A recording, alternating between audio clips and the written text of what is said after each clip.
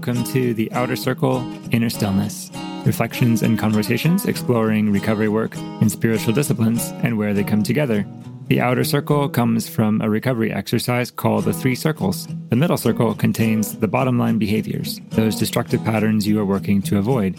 The second circle contains those behaviors, patterns, places, and relationships that, while not inherently bad, for you are an integral part of the spiral towards the middle circle. The outer circle contains the vision of your best and fullest self that you are seeking to live. Turning towards this full self is turning away from your middle circle. The outer circle explores daily practices that promote sobriety, presence, balance, connection, thriving, purpose, healing, and resilience. Inner stillness is a concept from Orthodox Christian spiritual thought that refers to the deepest part of a person's soul, the place where God lives and speaks. In pursuing the outer circle and the inner stillness, I believe we can find all that we need. Welcome to the Outer Circle, Inner Stillness podcast to join us on the journey within. We'll probably have a more formal introduction that you will have just heard at this point, but fun Easter egg for anybody who's following the podcast so far. Whatever episode got released first, this is actually the first episode that we're recording. So this is the actual pilot, whatever functional pilot ends up out there also. My name is Reese Basimio. I'm an Orthodox Christian and an addictions counselor and aspiring pre-published science fantasy author. Details about that some other time. And also in recovery myself in various ways. And I'm here at the microphone with a very good friend and colleague, Ian Nelson. Ian, how are you doing today? Good and tired. Lots of things in the midst of a lot of change. So, but I'm good. I'm glad to be here. Thanks for having me. Absolutely. I'm glad you are here. What is a short synopsis of who you are? And in particular, what's your relationship to the spiritual journey as well as the recovery journey? Yeah. So I've grown up in Christianity for all of my life. Basically, I've been on the counseling track most of my life. So that's where Reese and I met. It was at Multnomah and the Masters of Counseling program. And I've in actual practice, my work has been with kids with developmental disabilities and people, adults with more severe mental illness and secure psych facilities for the last 10 years. So that working with that population in combination with working with myself and Christianity and my own struggle with pornography mainly, and the shame that is based on, has resulted in me being very interested in conversations like this with people like Reese. So here I am. So here we are. Yes. Mm-hmm. Your career track has been really interesting, really colorful. And I've always loved hearing the stories about the people you meet, and some very, I guess by some rubrics, we'd call them people on the fringe, which is probably not at all fair to say because, I mean, all people have inherent value and something to teach us and are really worthy. But, you know, conventionally speaking, yeah. So they're people that we treat as though they are on the fringe for sure, though. Yeah, absolutely. Mm-hmm. And I really love the way that you've always worked to, prioritize what can you learn and what sort of connections can you make from them? Yep. Yeah, it's crazy. I mean, for 10 years, I've been taught by kids with developmental disabilities, people on the spectrum, people with severe mental illness. And I think taught them as well as whenever they're willing to learn. But I've learned so much from them. Like the kid that I work with now on the spectrum is just one of my favorite teachers, and this year is one of the first times that I've really embraced everyone as a teacher, everything as a teacher in ways. And he's an amazing teacher. He's really good at questioning everything, like a lot of kids are, and feeling what he's feeling. And it's beautiful. Those are hard things to do, question everything, to feel what you're feeling. So, yeah, I'm excited to talk about radical acceptance, self-compassion, and similar concepts there today. it would be worthy of pointing out how we're coming at this as we both have a degree of clinical training and professional experience and some rank in like the professional community. And I mean, certainly that will inform what we say, I think. But I think as we were talking, more of what informs this conversation is our own experience as strugglers, as people struggling to master ourselves and overcome things, and not fully having everything figured out, but we've gotten kind of good at asking questions and observing things along the way. What would you say about that? About how your comments should be interpreted, do you think? Yeah, I mean, I'm someone who's learning. I'm someone who, I mean, right now I'm in a phase of challenging a lot of the things that I've believed to be concrete and correct, and that affects the way that I'm commenting and viewing things. Yeah, I mean, a lot of this. My perspective comes from a lot of contemplation, a lot of hard spaces of personal spaces, just working on my own stuff. I've been trying to fix myself for 30 years or for 20 years or whatever. And I'm just starting to get to the place where I'm deciding that I don't need to be fixed. So a lot of that is in there, yeah, definitely as a learner, as someone who is just, I'm questioning things and I'm trying to learn from questions and just have a little bit more of an open, expanding perspective rather than a constricted, boxy one. I do find that open perspectives tend to work really well in this sort of work. Or I guess the inverse, sometimes holding a really rigid perspective can be really hard. And I think maybe a question for a later time would be, what's the difference between a really rigid approach versus having a really firm conviction? But I think what we're talking about is more inner flexibility or like inner gentleness. Well, I guess I'll use this as a launch point. So you talk about coming to a point of deciding you don't need to be fixed. So. Mm-hmm. So in interpreting, I don't think you're saying I'm giving up, but okay, you're affirming. But I guess what are you saying is kind of the exploration, and I know we're throwing around buzzwords like radical acceptance. That's a technical term from the dialectical behavioral therapy world. We'll talk about self-compassion, which I think just comes from a lot of places. I'll bring up the idea of space and curiosity, which is used by like the somatic experiencing therapists. It's used within like the internal family systems framework. It's used within a variety of clinical frameworks. How do you understand what radical acceptance is? Well, the phrase "I don't need to be fixed," I think starts to get into it. And I think it expands into, we don't need to be fixed, and basically the world doesn't need to be fixed. I think there's so most of my life that I've very strongly believed the opposite of all of those things. I need to be fixed. We need to be fixed. The world is super broken, and hopefully God will burn it soon so we can get a new one, basically.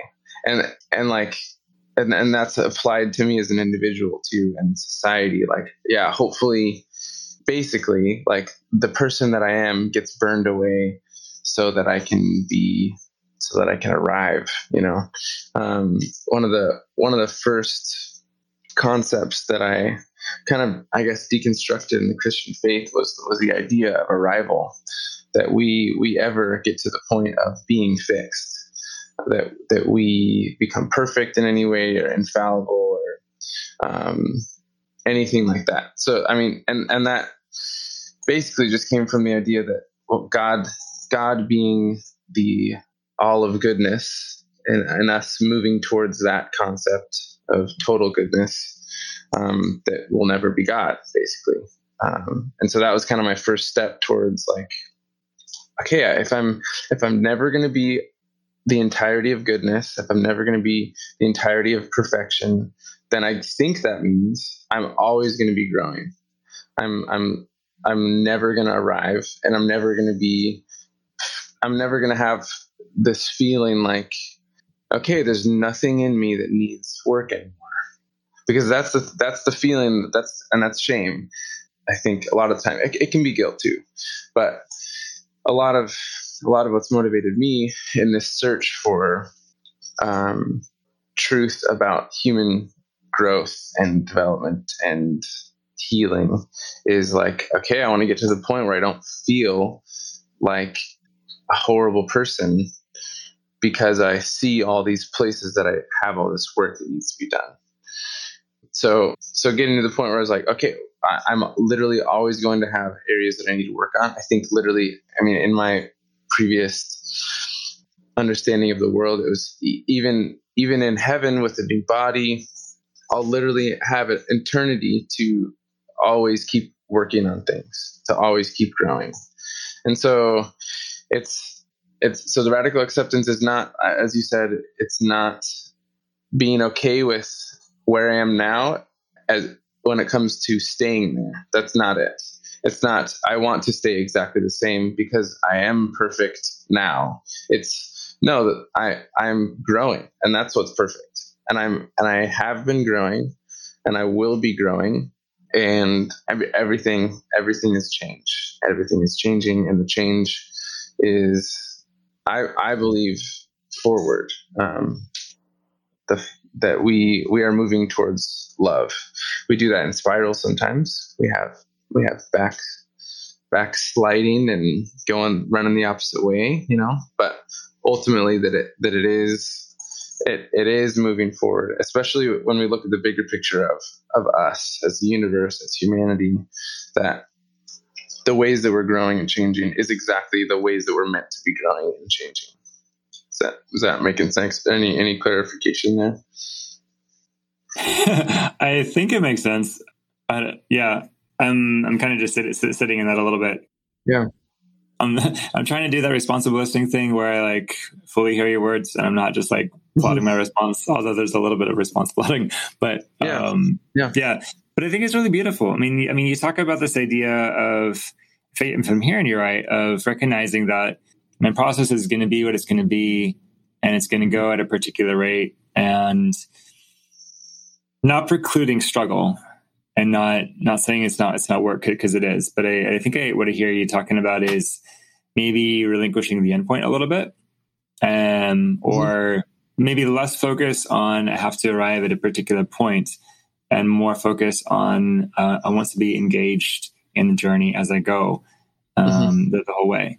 And you talked about kind of embracing the growth. You talked about like, I'm growing, I will be growing, and play on words. I could almost expand it to hear you say, I'm growing, I will be growing, someday I will be grown.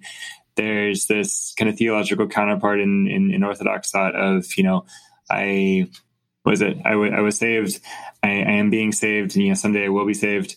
This idea of salvation very much as process. And in Orthodox thought, I mean, we talk about it as theosis, and actually very much becoming like God. And even when we hold this idea that's part of the potential of the human person, being made in the image of God, that goodness that never goes away. The ultimate end of that is Christ likeness. It's by grace for us, whereas by Christ it was by nature. But we hold that as the goal of salvation. So is there an endpoint in that, do you think? Yeah. I'm hearing like, I'm grown, I'm saved. Is that an endpoint? Is that kind of how you interpret it? A little bit more. Well, in practice, there's a starting point where it's in baptism where we join the church. And then there's the process, which is the rest of life, sacramental life, liturgical life.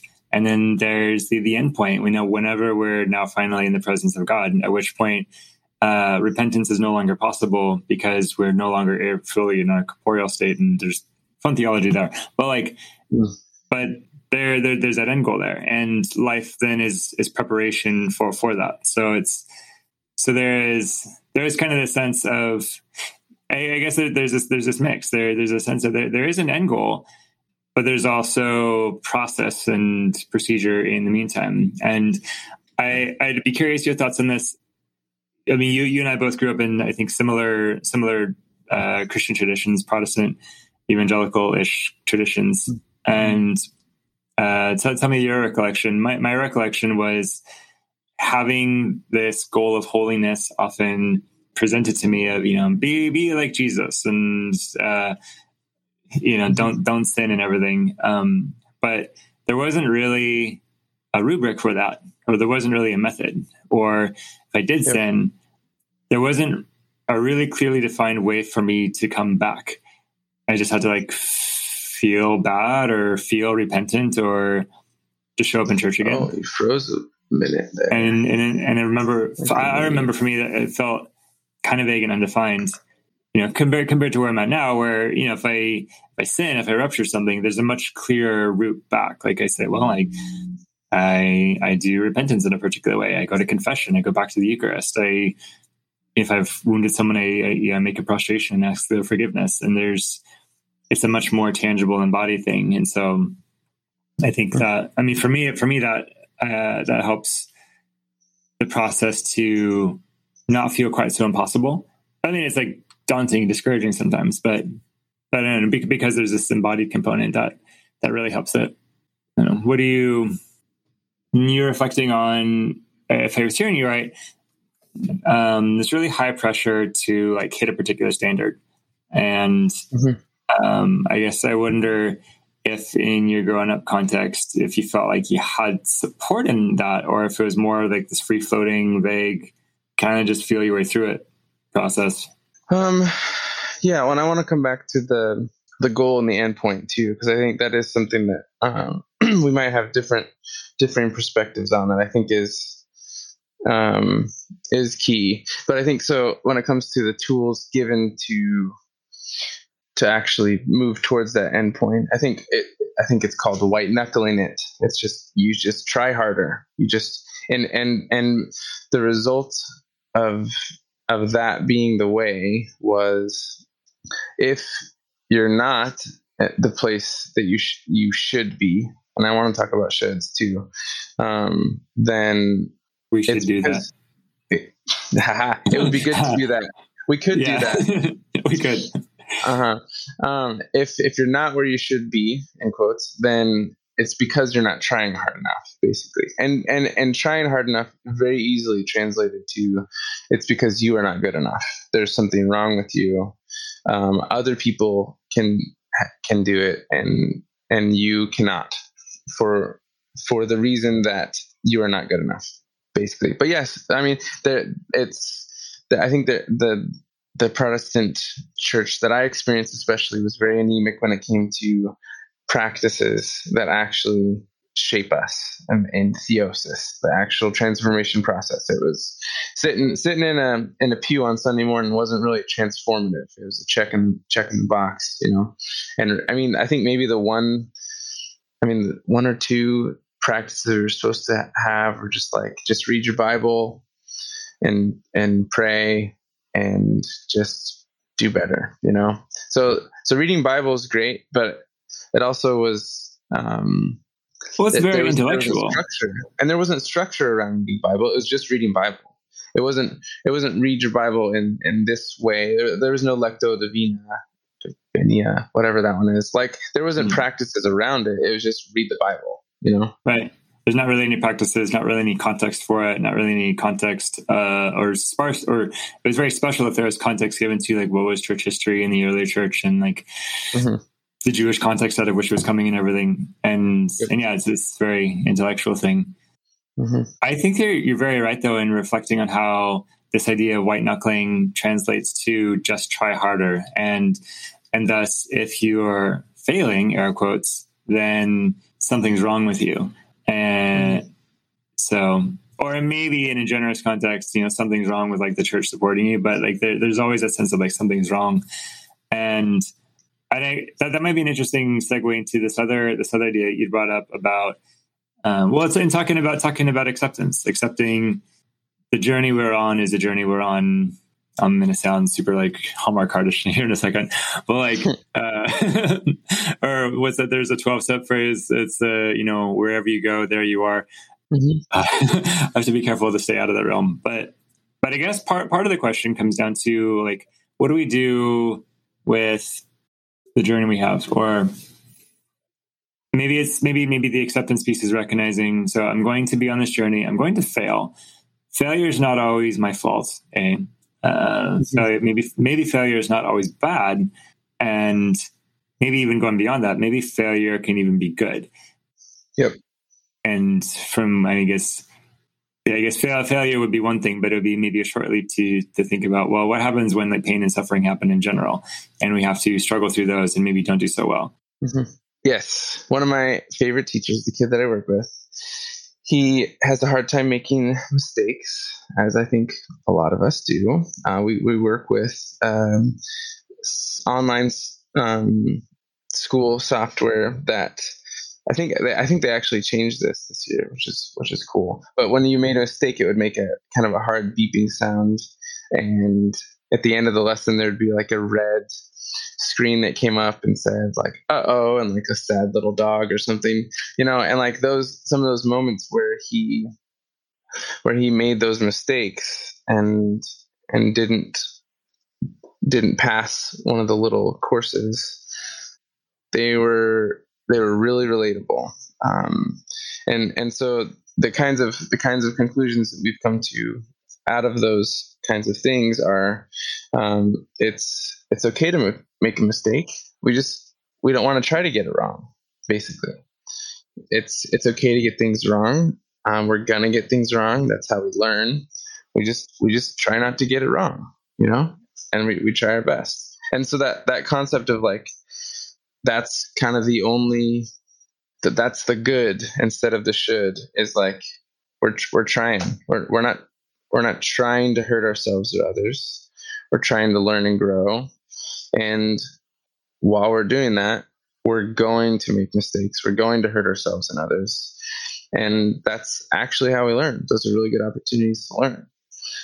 But if we're in this mode of, okay, I can't make mistakes, I have to get it right, then it's extremely painful when we do, because we always do. If we have this is what, when it comes down to like questioning reality and what is real and what is good, if we believe that what reality is or should be is us not making mistakes, then we're living in that false reality, and it's extremely painful because it has a ton of tension with what is actually real, which is making mistakes, hurting ourselves and others as we're growing. And it's so painful. So just that simple phrase of like, we're not trying to get it wrong. We're trying to do our best is super powerful. And I think those are the words that I've needed to hear, are the ones that have come out of my mouth as I'm processing with this kid that I work with, his mistakes, and that it's okay, So I guess so one of the first kind of points that I wanted to dive into a little bit was this mantra that I've had this year is, which is that I am good and I have a good place in this world. That basically starting with that I am a person who's trying the best in the circumstances that I've been given. And I'd like to expand upon that, moving outward to others as well, to all of us. But I think that's the place to start. Just believing that I actually am trying the best in the circumstances that I'm given. And that's a statement that I say that I believe and I don't believe. I'm practicing believing that.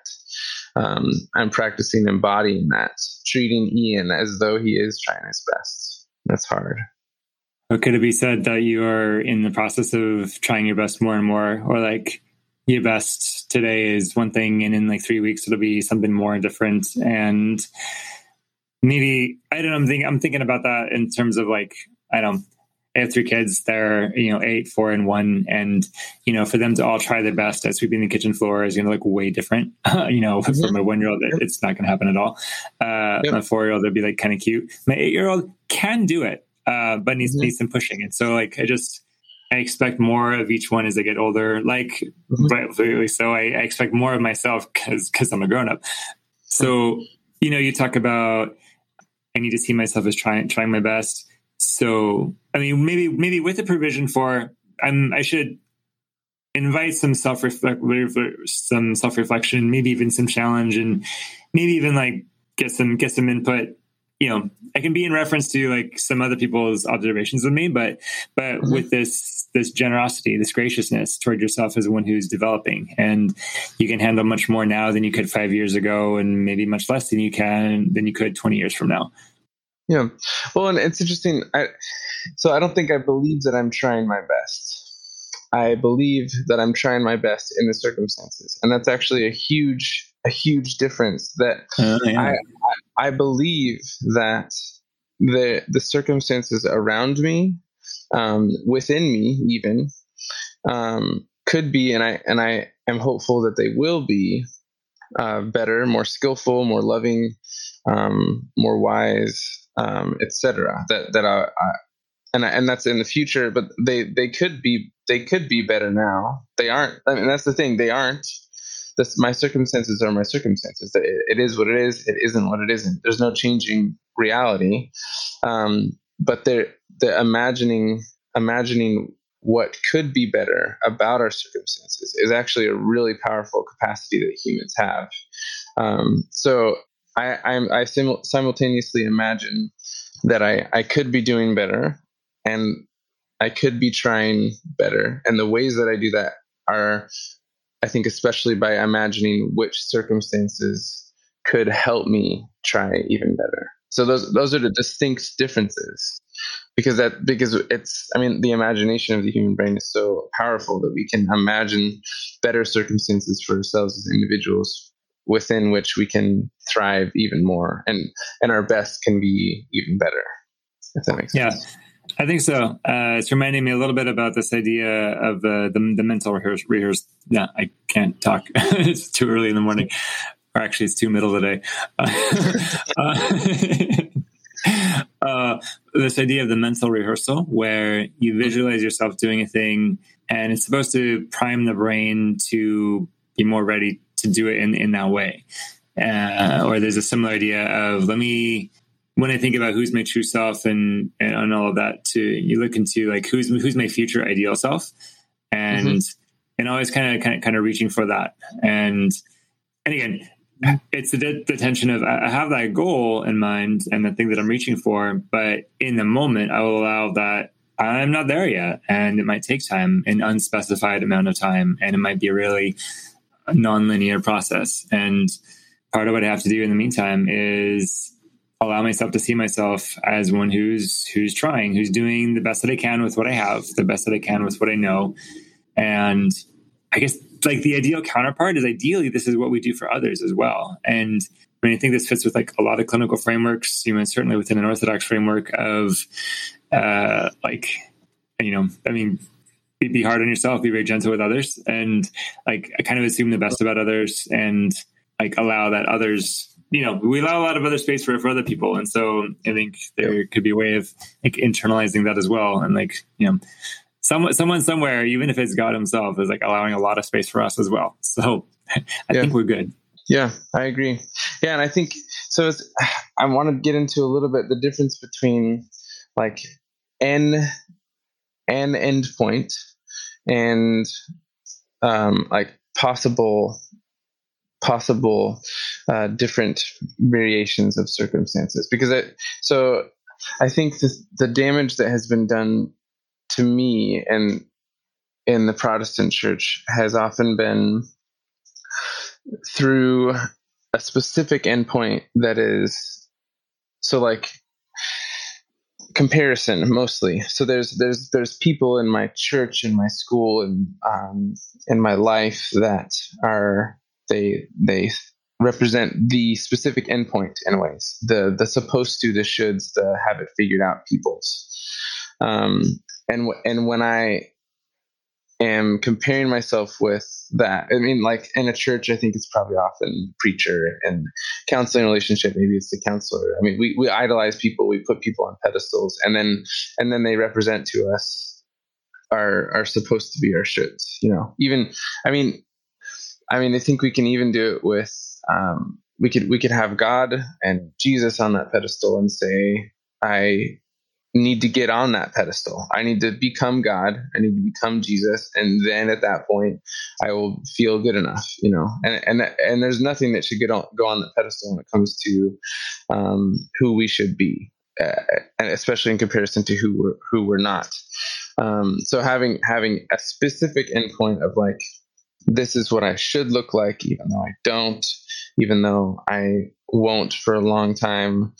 I want to, like, that having that pedestal has been really damaging, because I'm constantly looking at it, and it's a moving pedestal. As soon as I grow, it's just just a mirage. It's not like we don't ever get there. And so having that, I think it's an attachment. I think that's probably the best word for, like, I should be this way, even though I'm not. A grasping for, it says Jesus did not think of equality with God as something to be grasped, which is crazy that Jesus said that. Like, I think that's something that we can do ourselves, is like, no, it's not something we grasp, but he was looking at Jesus. He was at God. Jesus was looking at God. We are looking at God. We are looking at, and I think it's what's most essential is we're looking at mystery in a lot of ways. We're looking at possibility, at wonder, at things that we could be, that could be good, that we don't really know. We don't really know I don't know what I'm going to be like in the future, when it comes to how I've grown and how I've learned. And I think that's beautiful. I think that's good, that I'm looking forward in a direction, not at a point. Because that's very, if there's a moving point and I'm never there, and I always should be there, I'm never going to get there, and it just keeps on moving, no, F that. But if there's no point on the line, it's kind of like mathematical, geometrical, like, if there's no point on the line, it's just a line, it's just a direction forward into mystery, into good, into love, towards God, whatever it is, then I think that takes away a lot of the damage of, I'm not at that point. It's like, oh, I'm on the line. I'm moving forward. I'm growing towards love. Sweet. That's exactly where I'm supposed to be. Instead of, I'm not on this point of the line. Is that making sense? That it's a subtle difference in ways, I think. Yeah, I think so. And I think if I'm tracking right, like talking about having a specific endpoint in mind versus just having a really general sense, or. Yeah, I mean, I think it can be very specific. It's just not an endpoint. So when I think of being more loving, I think a lot of it has to do with knowing myself and others more. I think part of the reason that I think we can never arrive at the destination of perfection, or total Christ likeness or God likeness, is that to love things is to know things, and everything is changing all the time. So as soon as I get to know my partner, Amanda, as though that's possible, she's going to change the second after, and there's more to get to know, and there's always more to learn. So the direction is getting to know the things, the people around us, and also getting to know the directions forward, getting to know what love is, how to love things and people better, and how to know those things. And those are always, that's the direction. It's not a point, it's not like, okay, I get to the point where I understand Amanda completely. Yeah, I think I follow. It's a little bit the difference between like having a goal versus having a value. Like, you could say, I have a goal to learn this amount of data about, my wife, my partner, whoever, but as soon as I reach that goal, then the goal changes, because life changes, you change, she changes, all of that. And so that can be the treachery of having a goal, or we could say, like on a broader level, I have a goal of, graduating from, this school with this GPA and that degree, and then getting this job with this income, and then buying this house with this many bathrooms. And, you either make it and then there's problems because that was it, or you don't make it and then there's problems. There's a lot of other problems, versus having a value of, I value hard work. I value learning. I value cultivating home and hospitality wherever I'm at. These things that can be done and practiced in any context, in any life stage, but allowing that's going to change. Maybe similarly with, spiritual practices, with recovery practices, we could say in a recovery context. Yeah. So maybe, if I have the goal of, I want to, not drink, not masturbate for, a year or something. Okay. I mean, that's certainly specific and, clear, but if that's the scope of your goal, that gets really limited and really frustrating. And then it doesn't necessarily demand a lot of life change versus if, the goal is more like, I want to be emotionally intelligent. I want to be present. I want to have vulnerable friendships. That requires transformation. And that's something that's not specifically tied to the outcome of, and I'm also not drinking, though not drinking probably helps that. But we have is like a much more all-encompassing, life-encompassing journey thing. And I'm totally on board there. Yep. I love that. I love that. I have to interject a little bit. So like being more emotionally intelligent, that would be how I reframe that just a little bit. So I mean, being emotionally intelligent can still be a point, but to say I want to be more emotionally intelligent means, okay, it's a line instead of a point again. And then I think the thing that I was just thinking of too is that if our values are what are directing us rather than a goal, then we can say, I want to be more emotionally intelligent, and also I am more emotionally intelligent than I have been.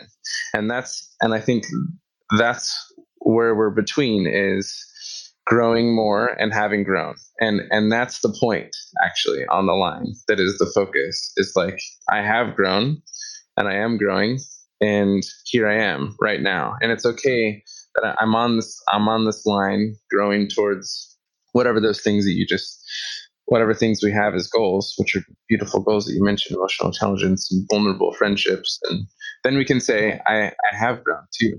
Yeah. I'm thinking about a couple, like an educational concept, and then a couple elements from Orthodox practice that might fit with this too. So I think it's an educational concept, but I mean, we use it in counseling sometimes too, but it's this idea of the zone of proximal development, or like your flow state. And it's a balance between being over-challenged and under-challenged. Because if you don't challenge yourself enough, you stagnate. And if you challenge yourself too much, you get overwhelmed and you can't learn. And so the balance you always look for is, what is the right amount of challenge for me? Or what is the right structure, the right framework, the right set of disciplines for me? And I talk about this all the time when my recovery groups is, guys are, wanting to pursue sobriety recovery. And there's always these questions of like, how much Instagram should I or shouldn't I look at? What should I or shouldn't I let myself watch on TV? I have this partner. Yeah, should we or should we not have sex or touch or this or that? And a lot of it's really highly contextualized per this person's life, and a lot of factors to determine, should they be more or less strict with themselves? And I've seen that shift within the same person over a few months. Based on like a lot of factors. And I guess this is where you need like a wise counselor or spiritual mentor, or someone or a sponsor, or someone who's been doing this work longer, who like kind of knows some of the things to watch for, who can give you input or perspective and say, I see you going through these things. Try this a little bit, try adjusting this a little bit. Watch out for that thing. But, So I guess an example that could come up within like Orthodox practice. So we do fasting, and kind of a one threshold is just like keep the fasting days. It's like no meat, no wine on Wednesdays and Fridays, and then there's these longer fasting seasons. Already you go into those, and like there's special provision made for like if you are like pregnant or nursing, or if you have like an underlying condition, or it would be like dangerous for you to fast. Like there's already like economia allowance to like be gentler on yourself. But like, if you can do it, you can do it. And I know I'm vulnerable to this. Like I'm vulnerable to looking at some of the monastics and the ascetics and some of these like ascetic saints who are rumored to have like, eaten like once a week and prayed a whole bunch.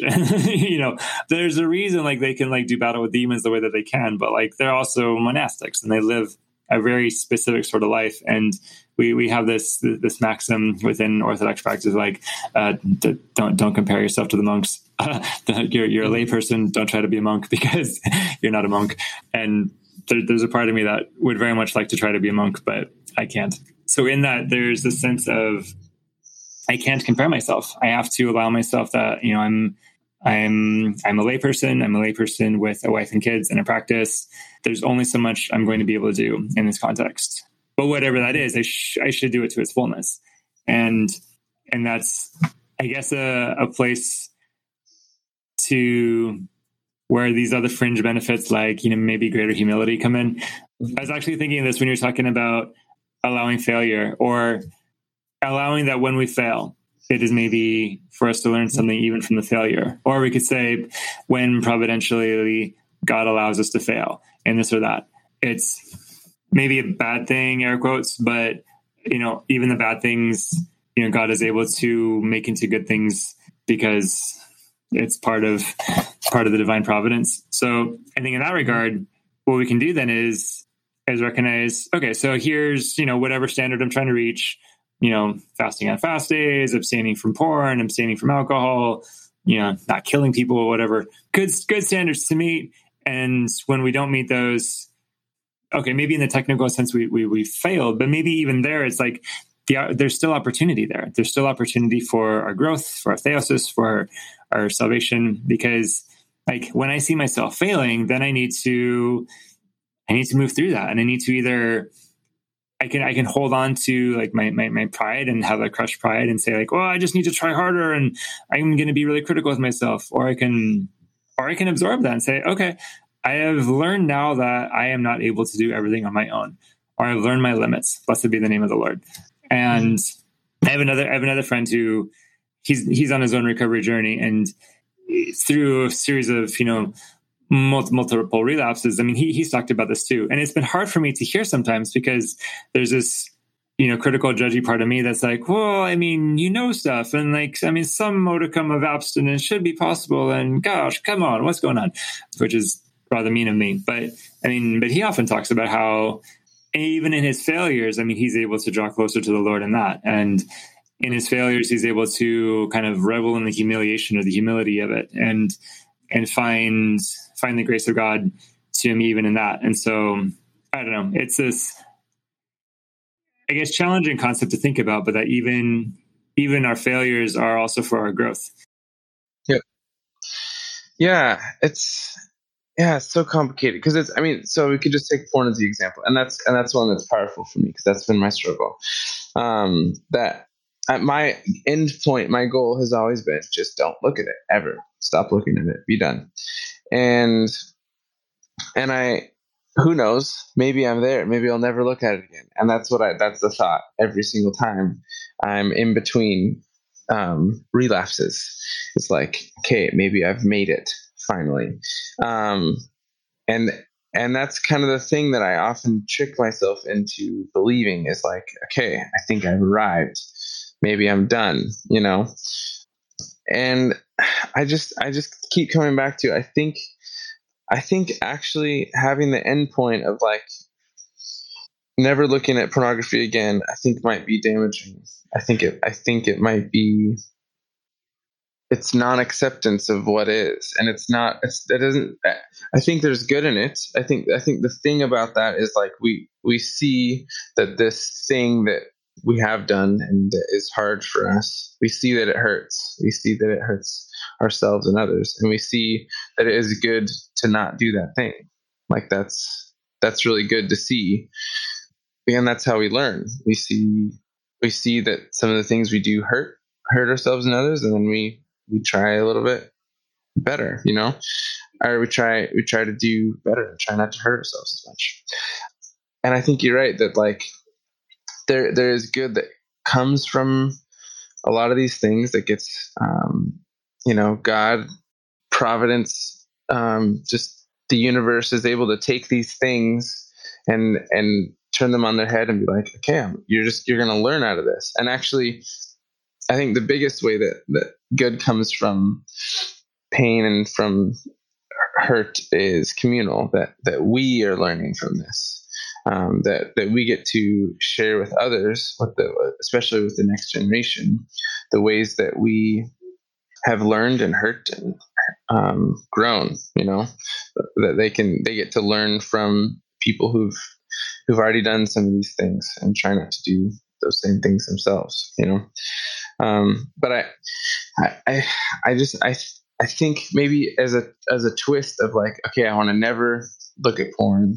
That's the point that I want to arrive in. I think it's just like, I want to see that there's damage in it. I want to see that there's beauty and love in, and not using it, and like, and having more healthy sexual, just a healthier sexual health, basically. That it's just like, it's a value. It's like, instead of a point, I want to be more sexually healthy. That would be more the goal. And of course, with a lot of addictions, there's a lot of values that are totally interdependent upon each other that help us move towards less of this damaging behavior.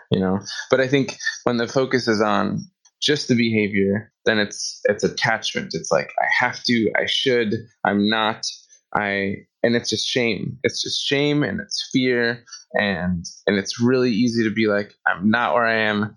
And the thing about, I think shame is so central.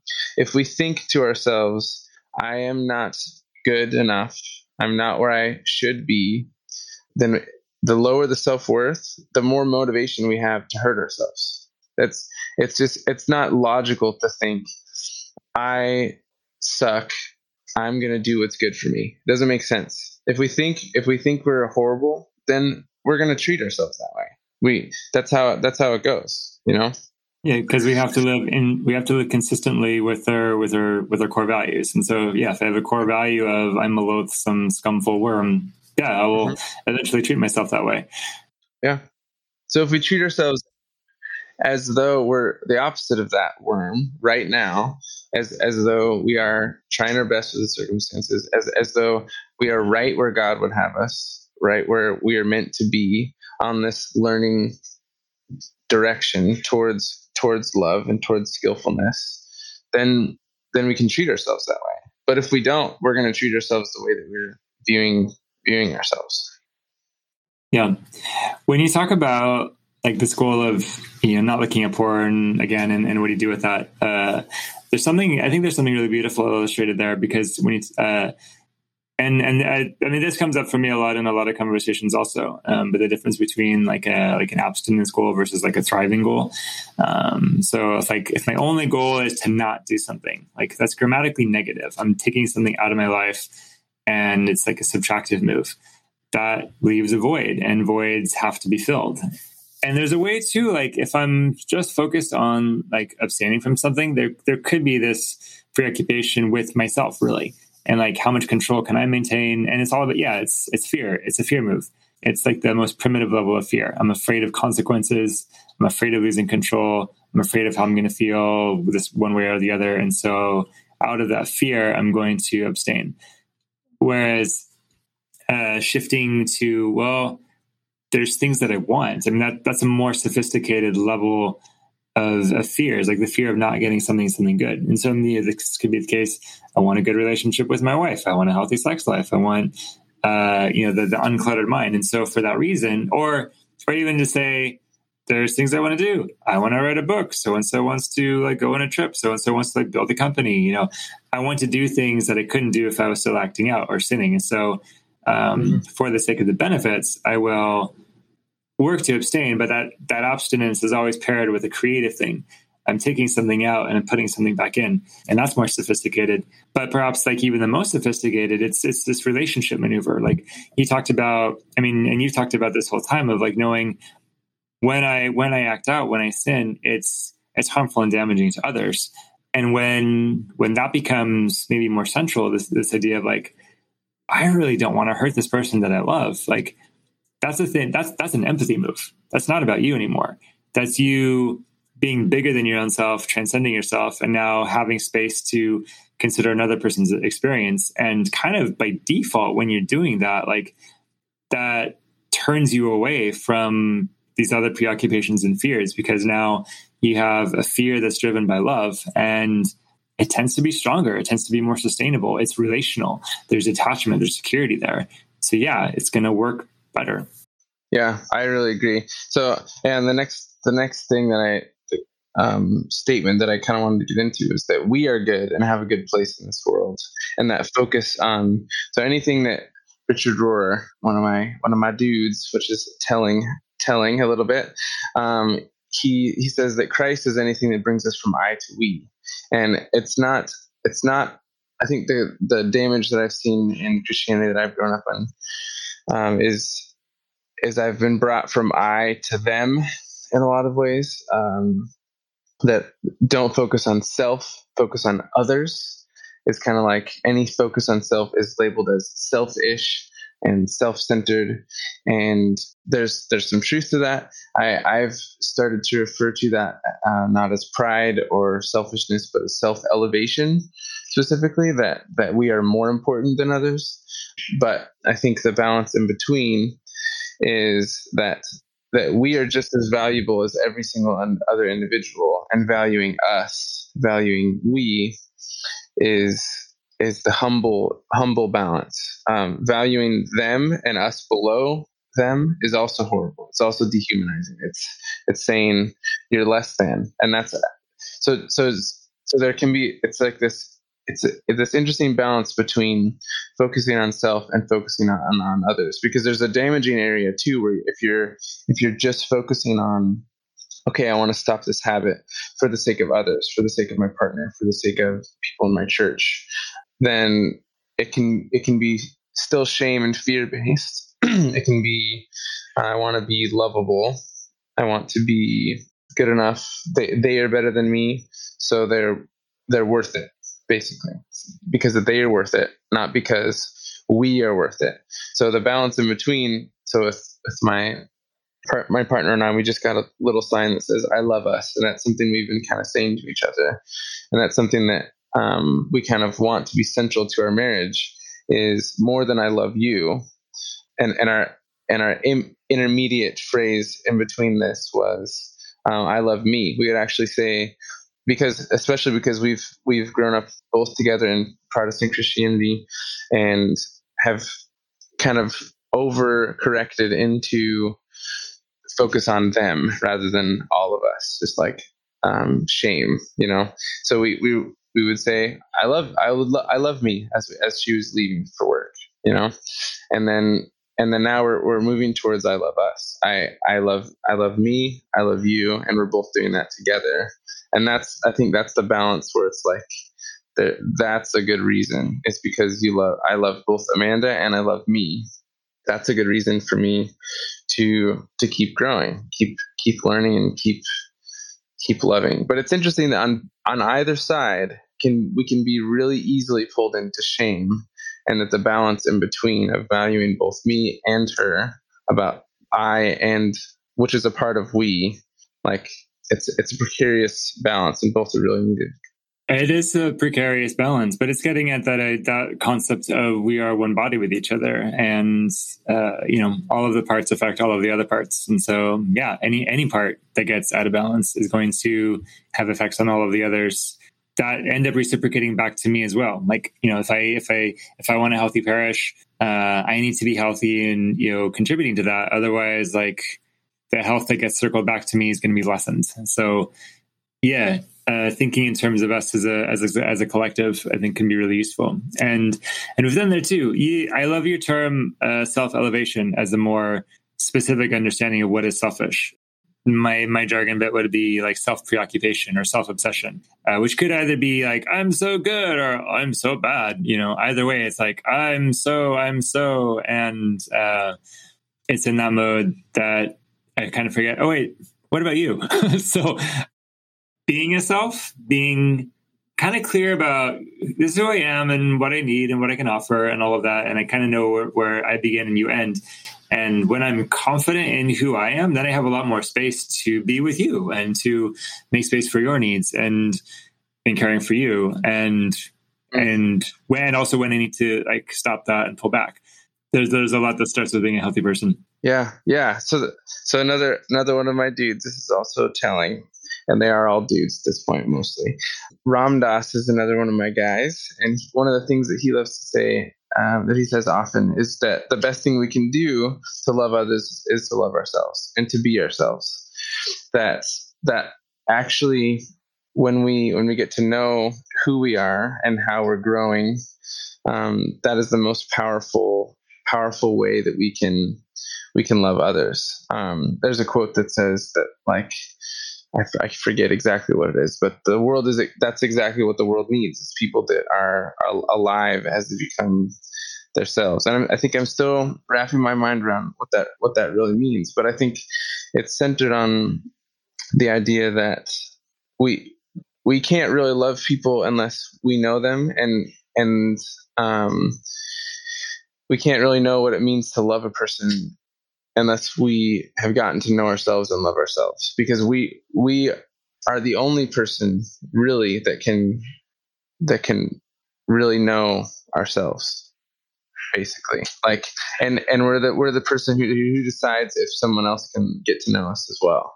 And that's only through self-knowledge that someone is able to get to know what is actually going on in us. And we're often the person that we neglect, and we especially in Christianity, I think we can much more easily focus on getting to know and love others and accept others and having spaciousness for others. But if we're able to get to this point where we see all of our stuff, we see kind of our fears and our shame, our self-elevation, like the cycles in our brain, and then we also see our circumstances, and I think has a lot to do with the work on self, and going back to childhood development, and just these fears that have been conditioned into us, that we're reacting, these attachments to, of I have to, I should, I shouldn't, I can't, this can't happen, all these things. If we get to know those, and then we love ourselves in those, that's really extremely good practice, because everyone else has those circumstances too. They all have those conditioning things, and they might not even know them, honestly. But if we know our own, then we can understand how someone else and their circumstances may have led them to this point in time where they are trying their best in their circumstances, and it's resulting in whatever. So like one of my practices just last year has been, I started with Trump.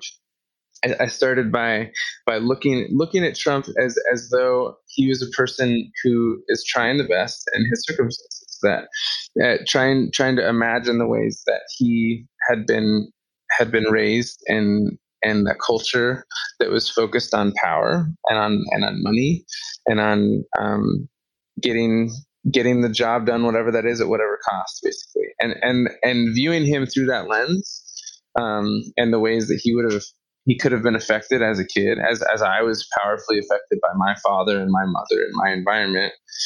It came from reflection on how I've been conditioned, and what that has resulted in me.